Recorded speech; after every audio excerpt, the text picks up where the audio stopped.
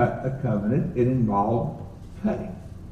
Now, originally the covenant was, when we think about the covenant of brotherhood or the brothers of the covenant as it's spoken of in Scripture, it meant lifelong fellowship between those two people. And the mingling of the blood was the core of that. It was essential to this whole idea of bringing two people together in a mutual relationship. Now, over time, of course, that dropped away, this whole idea of drinking someone else's blood, and it became a much more tasteful, I guess you could say, ritual for the Jewish people and us as well. Since then, there were even places where, we'll just take a look at one. Genesis 21, and this is going to be this will flex your Bible this morning here, because we're going to do a lot of turning of the pages. In Genesis 21, just quickly, and verse 27 it is. You remember, this was the time when Abraham made a covenant with Abimelech. And down in verse 22, it says, "It came to pass at that time that Abimelech and Phicol, the commander of his army, spoke to Abraham, saying, God is with you in all that you do. Now therefore swear to me," that is, make an oath, "that by God you will not deal falsely with me, with my offspring, or with my posterity." So you see the conditions of it is the longevity. It passes on down to even his descendants. "That according to the kindness that I have done to you, you will do to me." Let's exchange this kindness. "And the land in which you have dwelt." And Abraham said, "I will swear." So this is really the foundation, the basis of establishing this covenant, is mutual agreement on these two parties. "Then Abraham rebuked Abimelech because of a well of water which Abimelech's servants had seized." Now, there's a little issue came up that had to be settled before this covenant could be ratified. And so he says in verse 26, "Abimelech said, I do not know who has done this thing. You did not tell me, nor had I heard of it until today." So Abraham took sheep and oxen and gave them to Abimelech. Now you notice again the giving of a gift. "And he gave them to Abimelech, and the two of them made a covenant." That is, they made a treaty, a mutual agreement between the two of them. And so, notice verse 28 then. "And Abraham set 7 ewe lambs of the flock by themselves. And Abimelech asked Abraham, What is the meaning of these 7 ewe lambs which you have set by themselves? And he said, You will take these 7 ewe lambs from my hand, that they may be my witness that I have dug this well." And therefore he called that place Beersheba, because the two of them swore an oath there. Thus, verse 32, they made a covenant at Beersheba. Now, the 7 is a significant thing because it was the sign. It was the witness, Abraham said, regarding this covenant, that you will remember this. And you won't forget the agreement that we have here. Now, in Easton's dictionary, they describe a covenant like this. It's a contract or an agreement between two parties. In the Old Testament, the Hebrew word berith is always thus translated. It is derived from a root which means to cut, and hence a covenant is a cutting, with reference to the cutting or dividing of animals into two parts, and the contracting parties passing between them in making this covenant. And Fawcett's dictionary is very brief. It just says it means to divide or cut in two a victim between the parts of which the covenanting parties pass. Strong's dictionary says that it literally means in the sense of cutting, because made by passing between pieces of flesh. Now, I think we're familiar enough with that whole idea of a covenant. I want to look this morning at the various kinds of covenants that we see in Scripture. One of those here in chapter 21 we've already looked at. You had, in essence, you had kind of like two nations here. You had those represented by Abraham, which his was very small. He had an army of 300. And Abimelech. Over in Joshua chapter 9, you turn over there, we see another covenant that took place with the Gibeonites. And you remember that it was ill-advised, of course, because they had not consulted in Yahweh regarding this covenant. Joshua chapter 9, and if you look at verse 11, it says there, "Therefore our elders and all the inhabitants of our country spoke to us, saying," now this is the Gibeonites, and their representatives speaking to Joshua and the people of Israel, and they said, "Take provisions with you for the journey, and go to meet them, and say to them, We are your servants. Now therefore make a covenant with us. This bread of ours we took hot for our provision from our houses on the day we departed to come to you. But now look, it is dry and moldy. And these wineskins which we filled were new, and see, they are torn, and these our garments and our sandals have become old because of the very long journey." Now watch verse 14 here.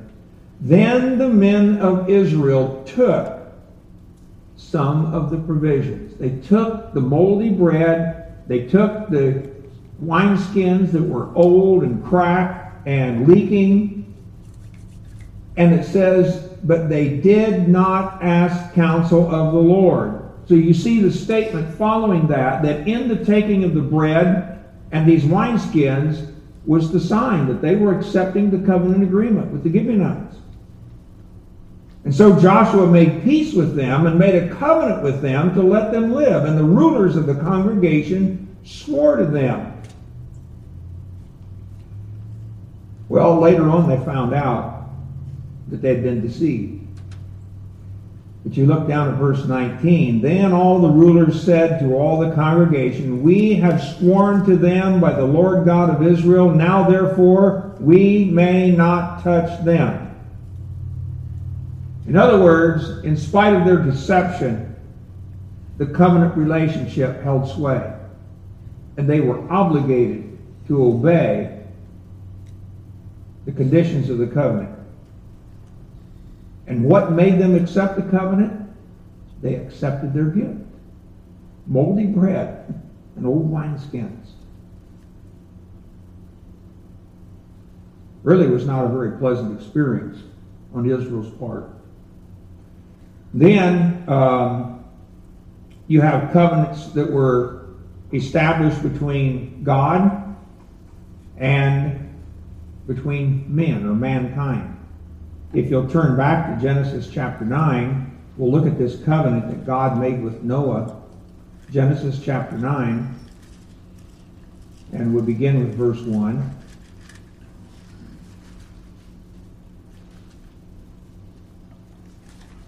And it tells us there, Genesis 9:1, "So God blessed Noah and his sons and said to them, Be fruitful and multiply and fill the earth, and the fear of you and the dread of you shall be on every beast of the earth," and so on, "the birds of the air," and so on. "Every moving thing," in verse 3, "that lives shall be food for you, but you shall not eat flesh with its life," that is, its blood.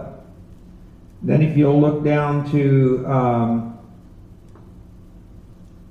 verse 8, "Then God spoke to Noah and to his sons with him, saying, And as for me, behold, I establish my covenant with you and with your descendants after you." Well, now, you stop and think about that. Noah and his descendants. That's everybody on this earth. This covenant has been established with them. And he says, and every living creature that is with you, the birds, the cattle, and every beast of the earth with you, of all that go out of the ark, every beast of the earth. So it's not just with men, but it's the entire living population of the earth. All the animals this covenant was established with. So verse 11, he says, "Thus I establish my covenant with you. Never again shall all flesh be cut off by the waters of the flood. Never again shall there be a flood to destroy the earth." And God said, this is the sign of the covenant. Now we had a sign with Abraham. It was the 7 ewes that were given to Abimelech. Here's a sign here, and it's the rainbow. "This is the sign of the covenant which I make between me and you and every living creature that is with you for perpetual generations. I set my rainbow in the cloud, and it shall be for the sign of the covenant between me and the earth." And you see, between me and the earth, everything. "It shall be when I bring a cloud over the earth that the rainbow shall be seen in the cloud. And I will remember my covenant which is between me and you and every living creature of all flesh. The waters shall never again become a flood to destroy all flesh. The rainbow shall be in the cloud, and I will look on it to remember." That was remember, a sign. It was to call to remembrance the established relationship between these two parties. With Abraham, it was with Abimelech. With God, it's with the entire earth. All of mankind and every living creature on the earth, he made this covenant. And he says, "I will remember the everlasting covenant between God and every living creature of all flesh that is on the earth." Now, again, the Jewish Encyclopedia made a statement here that I want to share with you. It says, "God made a special covenant with Noah and his sons, requiring them to preserve and show due regard for all human life while pledging the preservation of the order of earthly life for all generations." Why did he do that? Because in Genesis chapter 6, when the sons of God came into the daughters of men, that well-established order had been violated, and now there was disorder upon the earth. And God, through this covenant, brought order back to all life on the earth. Now, let's turn a few pages to the right to Genesis chapter 15, and we find this familiar covenant that God made with Abraham. With Abraham, God entered into this special relationship with him regarding the promise of land. And there was a sign that went with this covenant also. If you hold your finger there in Genesis 15 and turn over to Exodus 19, we'll probably mention this 2 or 3 times during the course of our study. In Exodus chapter 19, and beginning with verse 4, now, if you remember, Exodus chapter 20 is where the 10 Commandments were given, so that helps you set the scene. All of Israel is at the foot of Mount Sinai. They're standing before the Lord. And in verse 4, he says, "You have seen what I did to the Egyptians and how I bore you on eagle's wings and brought you to myself. Now, therefore, if you will indeed obey my voice and keep my covenant, then you shall be a special treasure to me above all people, for all the earth is mine." All right. You see the word "then"? A condition established to this covenant. If you will obey my voice and keep my covenant, then you shall be a special treasure. Keep that in mind as we progress. Verse 6, "And you shall be to me a kingdom of priests and a holy nation. These are the words which you shall speak to the children of Israel." So Moses came and called for the elders of the people and laid before them all these words which the Lord commanded him. Then all the people answered together and said, "All that the Lord has spoken, we will do." All that the Lord has spoken, we will do. Now, you got your finger in Genesis 15, right? Turn a couple of pages over to Exodus 24. Now, you remember here in this chapter 19, God was speaking to Moses. Moses then went to the people. Moses told the people, if you will obey God and do these things, then he will do these things for you. And he said, they all said, we'll do it. We'll keep the words of Yahweh. Well, now, here in chapter 24, Yahweh speaks again. Verse 21, he says, Now he said to Moses, Come up to the Lord, you and Aaron, Nadab and Abihu, and 70 of the elders of Israel, and worship from afar. And Moses alone shall come near the Lord, but they shall not come near, nor shall the people go up with him. So Moses came and told the people all the words of the Lord, and all the judgments, and all the people answered with one voice and said, All the words which the Lord has said, we will do. So you see, they made this agreement. God gave them the law. Chapters 20, 21, 22, 23. After giving them the law, now they repeated it again. We will obey Yahweh. Now look at verse 5. Then he sent young men of the children of Israel who offered burnt offerings and sacrificed peace offerings of oxen to the Lord. And Moses took half the blood and put it in basins, and half the blood he sprinkled on the altar. Then he took the book of the covenant and read in the hearing of the people, and they said, All that the Lord has said, we will do, and be obedient. That's 3 times they've agreed to keep Yahweh's words. And Moses took the blood, in verse 8, sprinkled it on the people, and said, This is the blood of the covenant which the Lord has made with you according to all these words.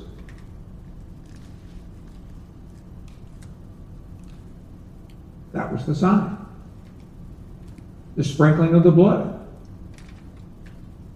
He sprinkled it on, it says, the altar, and he sprinkled it on the people. Now, he didn't sprinkle it on 3 million people, but he sprinkled it on the religious leaders of the nation, which we, in a message or 2 back, we discovered that, sorry, that was on Wednesday night.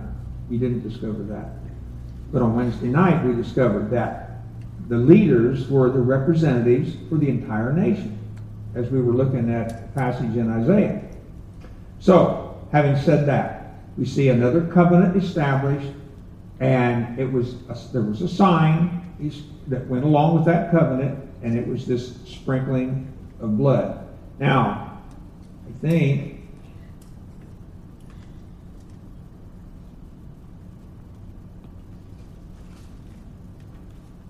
back to verse 4. You also see that in verse 4, Moses wrote all the words of the Lord, and he rose early in the morning and built an altar at the foot of the mountain and 12 pillars according to the 12 tribes of Israel. Of course, pillars, again, were another established sign of an agreement between 2 parties. So this could take, in other words, we see so far that this could take several different forms. The basis of it all was the establishment of a permanency of relationship between the 2 parties. All right, now, having said all that, over to Exodus chapter 31. We're going to come back to Abraham. Exodus chapter 31.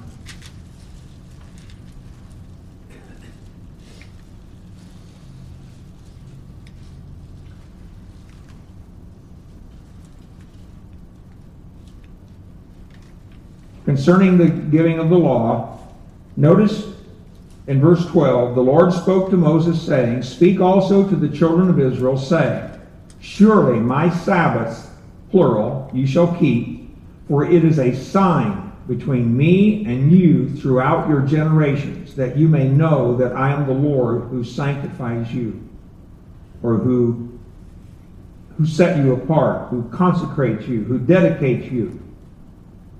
Now you see it's plural. There's more than one Sabbath. It was more than just every 7th day.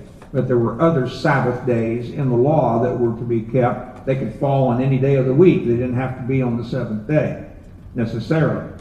So, but notice verse 14. You shall keep the Sabbath. Therefore, for it is holy to you, everyone who profanes it shall surely be put to death. For whoever does any work on it, that person shall be cut off from among his people. Why? Because that was a violation of the covenant. Keep the covenant. This was the observable sign that they had at least every 7 days to remind them about the covenant. Work shall be done for 6 days, but the seventh is the Sabbath of rest, holy to the Lord. Whoever does any work on the Sabbath day, he shall surely be put to death. Of course, we see the condition for violating the covenant was death. Therefore, the children of Israel shall keep the Sabbath to observe the Sabbath throughout their generations as a perpetual covenant. The Sabbath was a covenant. And it was the sign of the covenant that they had made earlier when they agreed to obey the words of Yahweh. Well, and then he refers back to the creation, that on the seventh day God rested. And so they were to tie those things together to realize there was something special about that seventh day. Now, with Abraham, back in chapter 15 of Genesis, it's a rather lengthy portion, but you remember there was a promise given of an inheritance of land. He told Abraham that there would be descendants from him that would be as the stars of the sky.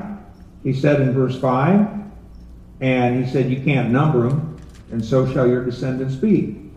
And he believed in the Lord, and he accounted it to him, that is his faith, he accounted his faith to him for righteousness. Then he said, I am the Lord who brought you out of Ur of the Chaldeans to give you this land to inherit it. Well, now Abraham wants to know, how am I going to know I'm going to inherit all this? Well, God established this covenant with Abraham that we're very familiar with. He said, bring a 3-year-old heifer, a 3-year-old female goat, a 3-year-old ram, a turtle dove, and a young pigeon. And he brought all these to him and cut them in two. So we see the sign or the significance of the cutting again. And placed each piece opposite the other, but he did not cut the birds in two. And when the vultures came, he drove them away. And now, verse 12, the sun's going down. God takes over. And it says there that a deep sleep fell upon Abram. And behold, horror and great darkness fell upon him. And then he said to Abram, know certainly that your descendants will be strangers in a land, and so on. Verse 14, he says, and also the nation whom they serve I will judge afterward. They shall come out with great possessions. Now as for you, you shall go to your fathers in peace. Verse 17, and it came to pass when the sun went down and it was dark that behold, there appeared a smoking oven and a burning torch that passed between those pieces. And on the same day the Lord made a covenant with Abram, saying, to your descendants I have given this land. Now there was no point in Abram being concerned about his descendants if he didn't have hope of resurrection himself and being a participant in that inheritance. And he was assured that his descendants would inherit that land through this covenant that he had made with him. Now, if you turn over to chapter 17,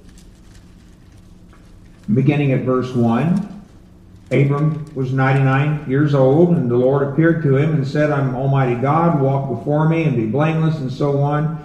And verse 2, I will make my covenant between me and you, and will multiply you exceedingly. And he fell on his face and said, as for me, behold, my covenant is with you, and you shall be a father of many nations. No longer shall your name be Abram, but your name shall be Abraham, and so on. Verse 6, I will make you exceedingly fruitful. Again, descendants, fruitfulness, multiply. Verse 7, I will establish my covenant between me and you and your descendants after you in their generations for an everlasting covenant.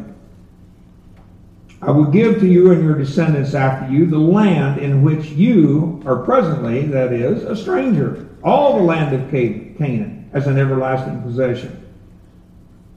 Now, Abraham's response, verse 9. As for you, you shall keep my, God's still speaking to Abraham here. He says, as for you, you shall keep my covenant, you and your descendants after you.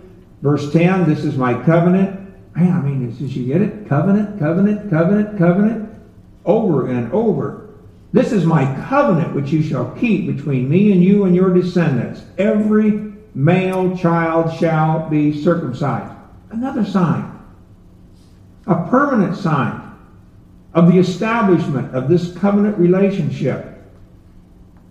Every child that's 8 days old in verse 12, he says. And even he says in verse 13, well, in verse 12 and 13, he who is born in your house, that is every slave you have, must be circumcised. My covenant shall be in your flesh for an everlasting covenant. Down in verse 15, God said, well, as for your Sarai, your wife, you shall not call her name Sarai, but Sarah. I will bless her and give you a son by her, and she shall be a mother of nations, and so on. And then Abraham fell on his face and laughed and said, shall a child be born to one who's 100 years old? And so on. Verse 18. And Abraham said to God, oh, that Ishmael might live before you. And God said, no. Sarah's going to have a child. And he says, I will establish my covenant with him. Well, the sign of the covenant. Circumcision.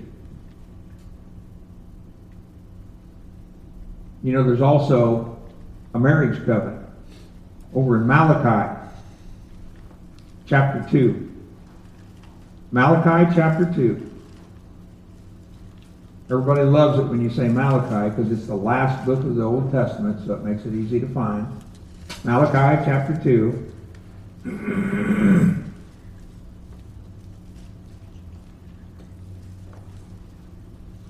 By the way, we're skipping over several things here, like in verse 4. Then you shall know that I have sent this commandment to you, that my covenant with Levi may continue. I didn't deal with that one, but there was a covenant God made with the Levites. Verse 5, he says, my covenant was with him, one of life and peace, and I gave them to him that he might fear me. And so he feared me and was reverent before my name. But then in verse 14, he says, well, in verse 13, he says, this is the second thing you do. You cover the altar of the Lord with tears, with weeping and crying, so he does not regard the offering anymore. Oh, man. These nice, obedient Israelites going down to the temple, offering their sacrifices, weeping over the altar, crying. And yet he says he does not regard the offering anymore, nor receive it with goodwill from your hands. And they said, why? How come? And he says, because the Lord has been witness between you and the wife of your youth, whom you have dealt treacherously, yet she is your companion and your wife by covenant. In the marriage relationship, if we understood the covenant relationship, we would have a whole different kind of relationship with our spouse. It's important. God was withholding blessing, and he was unaccepting of their sacrifice because of the relationship, the disjointed relationship that men were having with their wives. Verse 15 says, but did he not make them one, having a remnant of the Spirit? And why one? He seeks godly offspring. If we want godly offspring, then it demands that we have the right kind of relationship with one another. Now, what does it all mean to us? I want to wrap this up by going to Psalm, well, actually 2 Psalms, Psalm 49 and Psalm 50. And we don't have time to go through them, but I sure wish I did. Psalm 49 and Psalm 50. So we'll just have to hit the highlights here. In Psalm 49 and verse 1,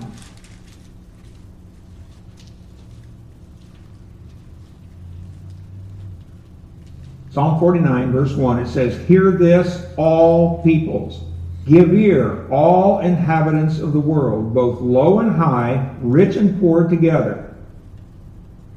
My mouth shall speak wisdom, and the meditation of my heart shall give understanding." In other words, God is calling for the ear of all the inhabitants of the earth, everyone. Low and high, rich and poor. I've got something I want to say to you. And so he says then in verse 6, he says, "Those who trust in their wealth and boast in the multitude of their riches, none of them can by any means redeem his brother, nor give to God a ransom for him." Then he says down in verse 10, he says, "For he sees wise men die. Likewise the fool and the senseless person perish and leave their wealth to others. Their inner thought is that their houses will last forever, their dwelling places to all generations. They call their lands after their own names." We know about that. We see that happen all the time, don't we? "Nevertheless, man, though in honor, does not remain. He is like the beasts that perish. This is the way of those who are foolish, and their posterity who approve their sayings. Like sheep, they're laid in the grave." In verse 14, "Death shall feed on them. The upright shall have dominion over them in the morning, and their beauty shall be consumed in the grave, far from their dwelling." You notice just one little brief reference to the upright and the victory that they will have. But everything else in this passage has to do with a call to the peoples of the earth to repent, to consider their ways and the way they're living. And he says in verse 16, "Don't be afraid when one becomes rich, when the glory of his house is increased. When he dies, he shall carry nothing away. His glory shall not descend after him, though while he lives," in other words, descend after him into Sheol. "Though he lives, while he lives, he blesses himself, for men will praise you when you do well for yourself. He shall go to the generation of his fathers, and they shall never see light. A man who is in honor, yet does not understand, is like the beasts that perish." Now that's a condemnation of those who live according to the whims of the present cosmos, according to the ways of the world. Now watch what he says to God's own people in Psalm 50. He says, "The mighty one, God the Lord, has spoken and called the earth from the rising of the sun to its going down. Out of Zion, the perfection of beauty, God will shine forth. Our God shall come and shall not keep silent. A fire shall devour before him." In other words, God's coming in the person of his Son, and in that coming is judgment. Now you say, well, I haven't saw that he's speaking to his people. What's coming? "And it shall be," he says, "very tempestuous around him," that is, around God, because of this severe judgment. And so in verse 4, "He shall call to the heavens from above and to the earth, that he may judge his people. Gather my saints together to me, those who have made a covenant with me by sacrifice." Now, we saw in Exodus 19, they had made a covenant with God, and they had agreed, Israel had agreed to be obedient to the words of Yahweh and observe them. Every time they went down to the temple to make a sacrifice, that was intended to be a reminder of this covenant. And they knew that. So when they went and made this covenant, he's saying to those who have done this, call them together. Now, we're going to see what's going to happen when he calls them together. Verse 6, he says, let the heavens declare his righteousness, for God himself is judge. Now, here it comes, beginning in verse 7. Hear, O my people, and I will speak, O Israel, and I will testify against you. I am God, your God. I will not rebuke you for your sacrifices or your burnt offerings, which are continually before me. I will not take a bull from your house, nor goats out of your folds. For every beast of the forest is mine, and so on. I own it all, the cattle on 1,000 hills. If I were hungry, I wouldn't need to tell you about it. But notice in verse 14, he tells them, offer to God thanksgiving and pay your vows to the Most High. Call upon me in the day of trouble. I will deliver you, and you shall glorify me. This is what his plea is to them. Call upon me in the day of trouble. I will deliver you. But now he says, verse 16, to the wicked, God says, what right have you to declare my statutes or take my covenant in your mouth? They had taken God's covenant in their mouths. They had agreed to live obediently. What right do you have to do that? Seeing you hate instruction in verse 17 and cast my words behind you. Now watch the things they were guilty of. He says in verse 18, when you saw a thief, you consented with him. That is, you ran in partnership with him. You consorted with thievery. You've been a partaker with adulterers.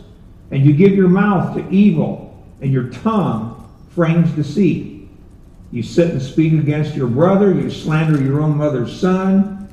These things you have done, and I kept silent. You thought that I was altogether like you. But I will rebuke you and set them in order before your eyes. Now consider this, you who forget God, lest I tear you in pieces, and there be none to deliver. So this is the severity of God's judgment on those who had agreed in this binding covenant relationship that was cut with an animal, and blood was shed. And they were reminded of it every time they offered a sacrifice. And that animal died, and blood was shed, and it was taken by the priest to the altar. And yet, because of the wicked way of their living, they were going to have to face judgment from Jehovah.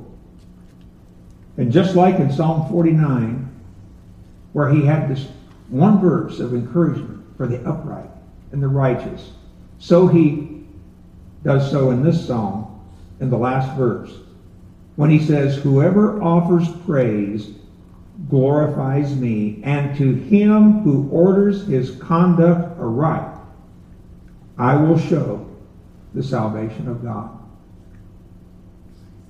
To be in a covenant relationship with the Lord meant that there was a binding relationship between these two parties, or as the other language says, a contracting relationship, mutually agreed upon, and to violate it was looked upon with very sore eyes.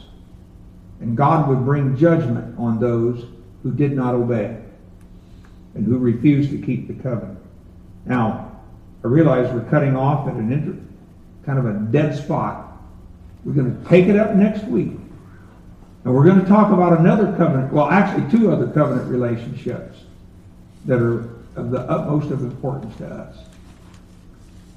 Let's pray. Father, we want to thank you for the things you've revealed to us in your word as we look at the matter of the covenant that has been so important to you in your relationship with Israel and in your relationship with us. That we would see the value and the necessity of upholding our part of the covenant by believing in you, by praising your holy name, by walking uprightly, by treating our fellow brother the way the covenant relationship demands that we should. And we'll thank you for all that you do for us. In Jesus' name we pray. Amen.